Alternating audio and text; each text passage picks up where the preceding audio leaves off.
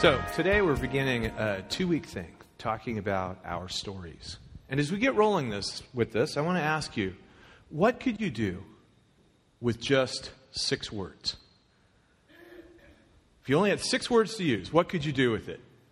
You know, on some places, if you go to the right taco truck, you can get something good to eat with just 6 good words, right?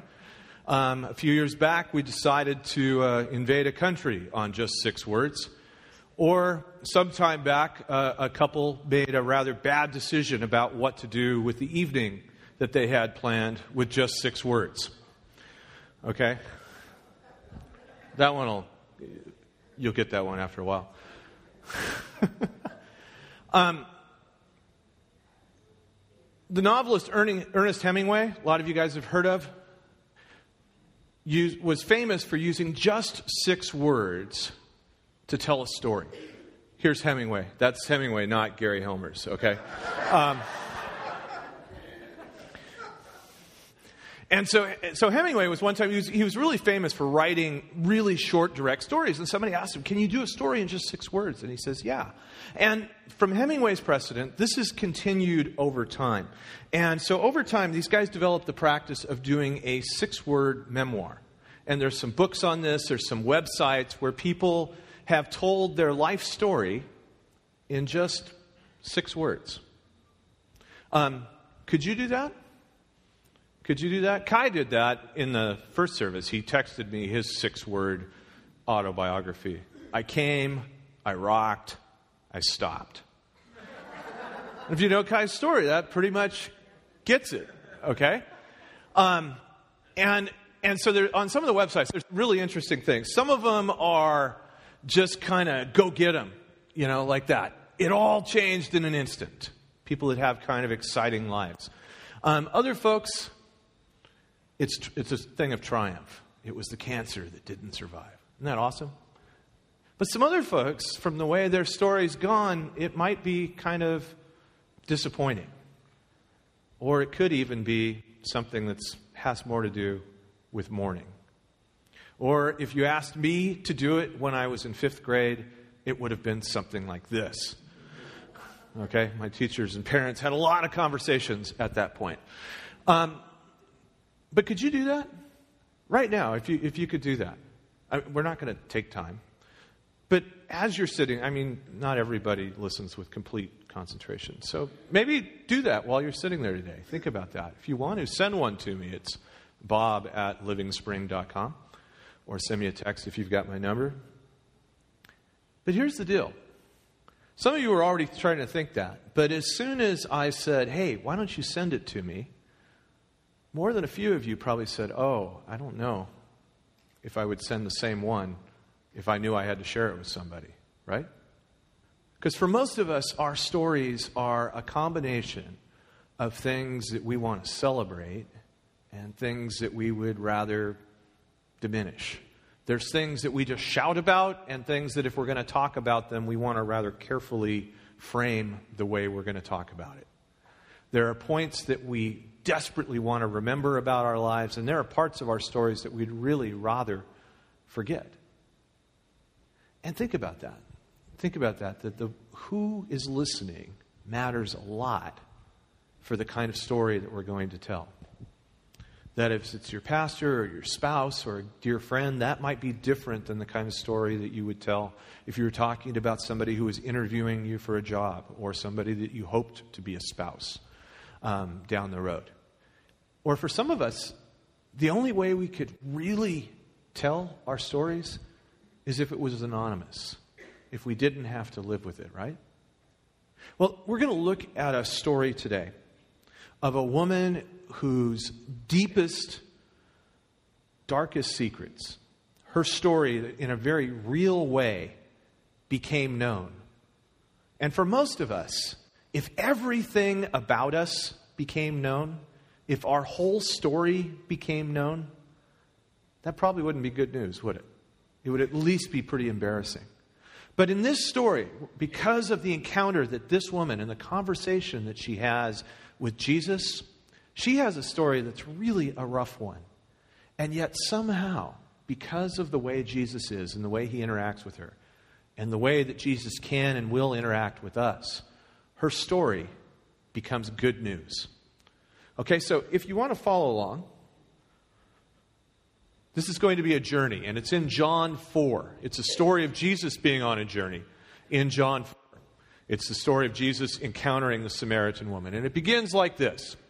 It says, "Now Jesus learned that the Pharisees had heard that he was gaining and baptizing more disciples than John." That's John the Baptist.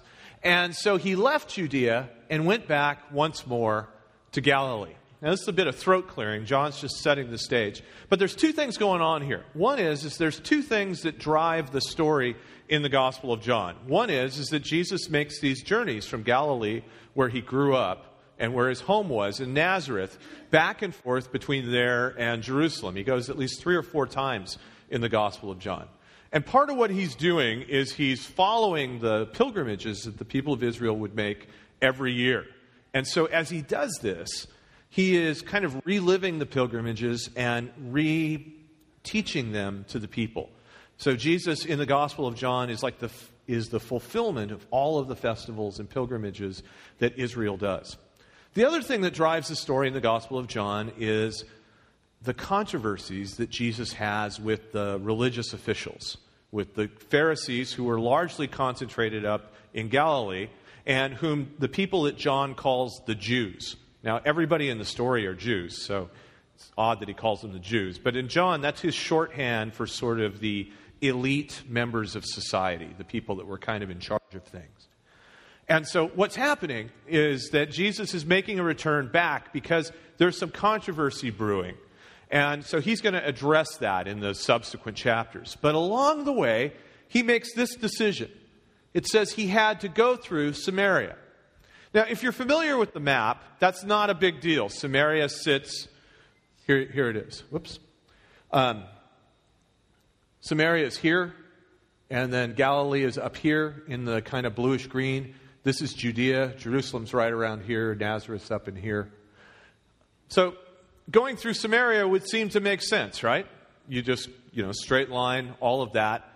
Except for Jesus' original audience, when it says he had to go through Samaria, which just seems like not a big deal to us, if you were in the original audience, you would have heard something like ta-ta-ta in your head when he goes through Samaria. Because Jews didn't go through Samaria.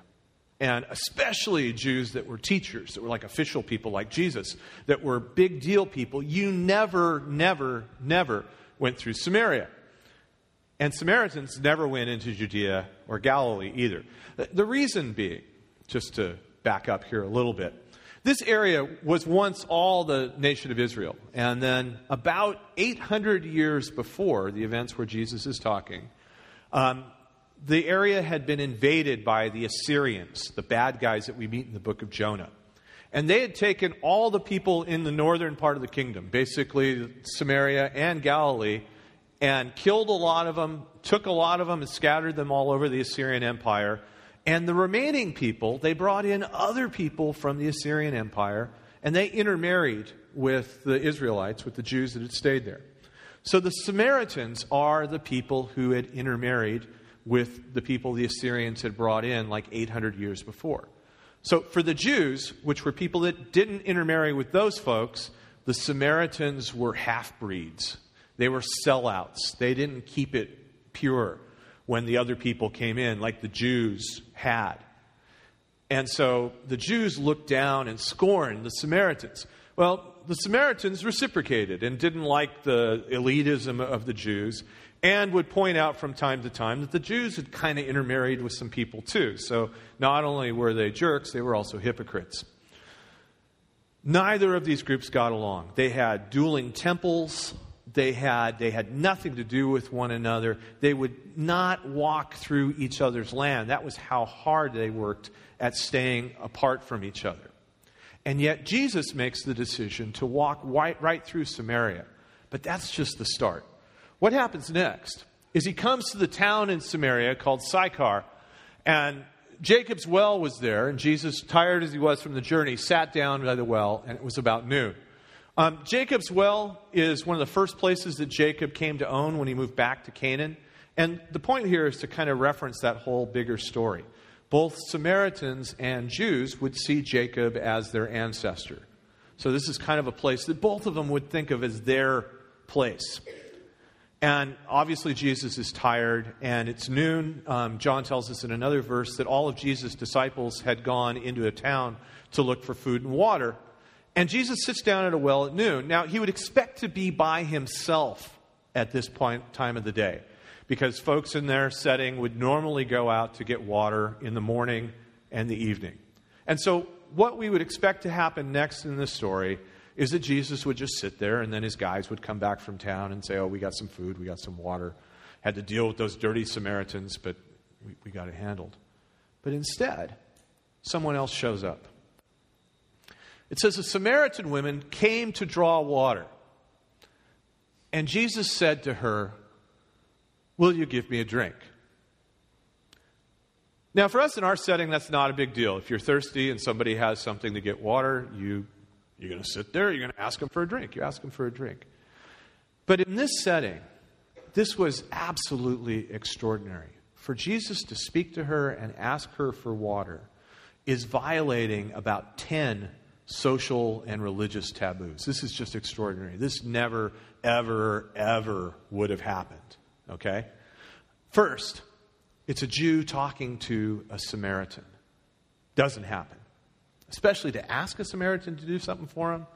Mow my lawn, maybe, but not for water. Secondly, it's a man talking to a woman. Third, it's a man talking to a woman who is unaccompanied, which in their culture wouldn't happen. Where am I? Fourth, fifth? Furthermore, he's asking her for water. And in all of these cultures in this time, sitting down and sharing water or sharing a meal with somebody was a big, big deal. You might have somebody that lived 3 or 4 doors down from you for years, and you'd be fellow Jews. You would still not have shared a meal with them because you didn't know each other well enough to have shared a meal. You wouldn't ask for water from somebody, because to share a meal, to share water, was a sign of fellowship. It was a sign of equality. It was a sign of friendship. And for Jesus to ask water from this woman is just absolutely mind-blowing. It's blowing through so many different barriers. And he's talking to somebody who probably has no business being out there at this time. Well, the woman herself is stunned. She says to him, look, you're a Jew, and I am a Samaritan woman. Both of those things are big barriers. How can you ask me for a drink? I mean, she is just absolutely dumbfounded by this. There's just no possible way that when she left her house that day, she thought in any way that that was possibly what was going to happen. You know, you could have asked her for a million things. Hey, when you leave the house today, what's going to happen? Have a Jewish teacher show up and ask her for a drink would have been at least 1,000,001. There's no possible way she thought this was going to happen. And she's so stunned that what happens next is that, well, let's see what Jesus' response is. Jesus answers and he says, look, if you knew the gift of God and who it is that asks you for a drink, you would have asked him and he would have given you living water. Now, if that didn't make a whole lot of sense to you, it's because it doesn't make a whole lot of sense. Okay? Jesus is being there's a lot of $5 words you can use here, but basically he's being hard to understand right now. And he's kind of doing this on purpose. You know, in the other Gospels, Jesus tells a lot of parables, kind of weird little stories. And the purpose of those parables is to kind of disorient people a little bit, to shake them from what they think they know, so it can show them something new that they didn't know yet. You know, and that's a lot of times to learn something new, you've got to lose what you think you already know. Well, Jesus is trying to do this here with this Samaritan woman by using really complicated language. And in the original language, it's even more hard to get. And so what happens next is she knows that Jesus is up to something. And we're not going to go through it, but they have this really detailed theological conversation with one another. But by the end of it, she knows that Jesus is offering her something good. And so she says this. She says finally, and this is how it finishes up several verses later, "Sir, can you give me this water so I won't get thirsty and have to keep coming here to draw water?" Now, she's saying two things. One is she realizes it's almost like the sun coming up over the horizon, that Jesus is talking about some possibilities that she hadn't anticipated. That Jesus has something for her that she couldn't even imagine was the possibility. And she's just starting to get that. And so that's this living water. I won't be thirsty. She knows he's speaking metaphorically, but she doesn't quite know where this is going yet. Because, how do you talk to an 8-year-old about what it's like to be 50? Well, that's a start. That's a start. But she knows Jesus is talking about something that she just can barely get. And she also knows that her own situation is difficult. The reason she is coming out at noontime to get water is part of her story. That she is ostracized in her village. She's somebody who, and we'll learn more about that in just a second, but that her story is not a happy one. And that she's out there drawing water in the middle of the day because she can't go out when everybody else is, because they won't have anything to do with her. And so she won't, to just be relieved from that awful story where everywhere she goes, she's sneered at and dismissed and even hated. Yeah, whatever you're selling Jesus that'll get me out of that, she's up for that. So she's just starting to get that Jesus has something more for her. And she's ready to take it. But as it turns out, Jesus knows even more of her story, even without her telling. And he says this. He says, "Go call your husband and come back." And she answers, "I have no husband," she replied. You notice what that is? It's just 6 words. That's her story. "I have no husband," she replied. The reason she has no husband, as Jesus explains to her, because he's showing her, "I know your story. I know who you are," is you've actually had 5 husbands. And the reason she would have had 5 husbands is it's likely that she was divorced by each of those guys. And in their cultural setting, it was the man that always made the decision about being divorced. And they would use words like she was put out or cast off. And that was her experience 5 times. And each time that happened, she would lose status, she would go down in people's eyes, and probably worst of all, she went down in her own eyes. Until finally, the guy she's living with now is not her husband because no one will marry her. And she's found some guy that, in exchange for whatever, is willing to have her live in his house, but not even as his wife. And that's where she is. That's a sad story, and it's a hard story where she is. And yet, by the end of this story, there's good news.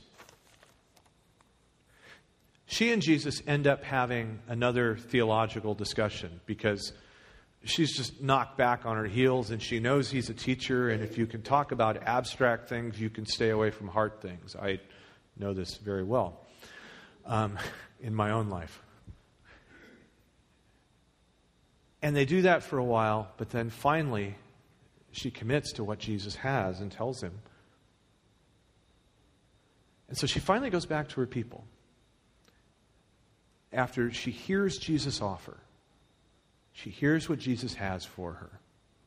And somehow, in hearing Jesus, and I really think it was a lot of just because Jesus listened to her story, the fact that Jesus knew her story, the thing that she would have loved to have kept secret, but was probably shouted at her every time she went out in public. Jesus knew that story, and he was still willing to be her Savior. He was still willing to be her Lord. he was still willing to be with her and for her. And so she goes back to her people. In fact, she is so stoked at this point that she leaves the jar, the very thing that she had come to do at the well. She leaves it, and it's just, she goes back to her people, and she says, come see this man. And look at what she says. This guy who told me everything I ever did. When she got out of the bed that morning to find out that a stranger would know everything that she'd ever done, that would have been a disaster. That would have been shameful. And yet, Jesus told her everything she had ever done. And that was the best news that she'd ever had. She had told Jesus the whole story. It was her whole story. And her encounter with Jesus had taken her whole story and had made it good news. Friends, it can be the same way for us, and God desperately wants that to be the case. The Lord wants to share our whole story with us, and He wants us to be able to share our entire story with Him. Not modified, not limited. He knows it anyway, right? God knows it anyway. And yet there's something tremendously empowering about being okay with that and about being okay with our story. So what is it? What is it about this woman that made her story change so much? What was it about her, and how can it happen for us? Well, I think it was Jesus' first question that changed the situation, where knowing her whole story, instead of being a source of shame, became the door through which she walked into a new life. It was when Jesus asked her, will you give me a drink? Will you give me a drink? Because what Jesus is saying with that question is, I care for you, I value you, you are important, you are good, you can be great. I want you to be mine, not as a husband, but I want to be your Lord. I want to be your Savior. See, she thought that there were all kinds of barriers. The way her story functioned, her status as a woman, her status as a Samaritan, the shame and the reproach that she felt because of all of her marriages and divorces. She thought all of those things were a limit, that part of her story was really kind of a cage that she was stuck in. But by stepping forward and saying, will you give me a drink, Jesus opened the door to that cage. He opened the door to the part of her story that, instead of being something that could empower her and lead her forward, had just been a set of limits and a set of barriers. I hope that at least some of you have had such a great experience with God that your whole story is nothing but good things. And even the bad things are so covered with God's grace and mercy that you have no problem telling that story, and you'd have no problem owning that story. But by my experience, I know that for many of us, that's not the case. That if we were to tell our whole story, it doesn't work that way. We have lots of parts of our stories that hold us back, that instead of being something to propel us forward, really are. They're barriers. They're walls. They're cages. So I don't know what the question would be for Jesus to ask any of us. You know, it might be just something as simple as, will you listen to me? Or will you stop running? Will you just take a break? Will you let me love you? Will you please listen to my voice? I don't know what it is. But the fact is that Jesus is asking each of us some kind of question that, if we will just answer it, if we will just say yes, we'll break down those barriers, we'll break down those walls that are constraining us and have us stuck in a story that does not end well, a story that doesn't empower us but that holds us back. So what is it for you? And what does it take for you to say yes? Jesus wants to ask that question. So whatever the weight is, whatever the limit is, whatever the cage that you're stuck in, let that go. Let that go and let Jesus lead you into the next thing. The second thing that happens, again, with just 6 words, he says this. He says, look, everyone who drinks this water, he's talking about the water at the well. This is one of the parts we skipped. He says, look, if you drink this water, you're just going to be thirsty again. Some of us are really good at managing our lives, right? We've worked really hard at holding it together. We're really good at presenting a good story to people. We are experts at doing it. But every day you got to reconstruct that story. And every day you got to keep building it up, and you got to keep holding on to it. And you're just pushing the rock, as I wildly mix metaphors here. You're just pushing the rock up the same hill over and over again. That water, if it's your water, you're going to get thirsty again. It's just not going to work well enough. But the kind of water that Jesus wants to give us, what he earlier called the gift of God, the new life that he wants to give us, if we can hold on to that and begin to partner with him in writing a new story for our life, of going back and editing the old parts and writing some new things that are even better than we can imagine right now, if we hold on to that water, if we can begin to live that story, Jesus says you will not thirst any longer. He says, indeed, the water I give them, the water he wants to give to each of us, will become in us a spring of water welling up into eternal life. That is great, and that is good news. And it was grasping that reality was why this woman, who had just been shamed and controlled by her story, could go back to the very same people who had shamed her and controlled her and say, this man told me everything about me. This guy knew my whole story. And that was great news, because she got a sense of the gift of God. She got the sense of this new water that Jesus wanted to offer. She realized that from this point on, she had the chance that Jesus would join her as becoming the author of a new story. And she got just the sense that Jesus wanted to do something even better than she could imagine. That's one of the saddest parts about hardship in our lives, is it takes our imagination and just makes it smaller and smaller and smaller. Our sense of what's possible gets more and more constrained, that all we can think about is just getting through the next day. And the idea of dreaming about next week or next month or next year begins to go away. But what Jesus wants to offer to each of us is more than we can imagine. So what's the next step? Well, it's kind of simple. We need to get better at imagining. We need to trust that Jesus owns us and owns our story and desires good for us with such a great passion that we can begin to think beyond today, that we can begin to think beyond next week, that we can begin to imagine good things for us. Most of us when we're 10 are pretty good about imagining. And then as you get older, you learn to stay within your limits. You learn to punch your weight. You learn that not everything is possible. Jesus has come to reverse that process. Failures are no longer a barrier. Losses are no longer permanent. Even death, as we'll find out by the end of the story, is no longer the end when it comes to Jesus. And so what he's really asking us to do is be better at imagining the future that God has for us, the future that can be in your life. Now, if you're thinking imagination doesn't show up in the Bible, it's because this is what the term Bible uses when it talks about imagination.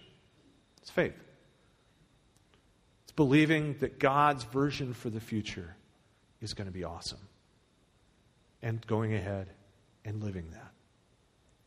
So Jesus knew this woman's story, and he knows ours, and he's willing to enter into it. And Jesus had something better. It was what he called, again, the gift of God.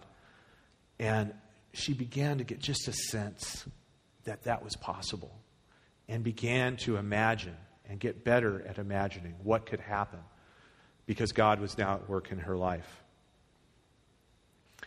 And then finally, the other thing that she did, it says this: she left her water jar, and the woman went back into town. She left. She acted. So, this is nice to think about, but at some point we got to do something about it, right? We got to go. And that's what Jesus is asking this woman to do, and she did it. And she came back and was able to say that this guy told me everything about me. And that was great news. That was great news.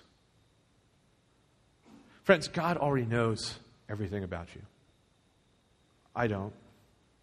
I imagine no one else here does. Even your spouse probably doesn't know everything about you. And it would be a little scary to know that. But the Lord does. And He wants to start there. The place where it's the worst place to end up is the best place to start with Jesus. Why? Because Jesus has something amazing in store for you. He has something in mind for you that is better than you can possibly imagine. So my encouragement to you right now, as our worship team comes back forward, is to grab onto that, to trust Him enough, to believe enough, to have faith if that work helps you, to begin to imagine again of what your story can be like when it's not just you writing it.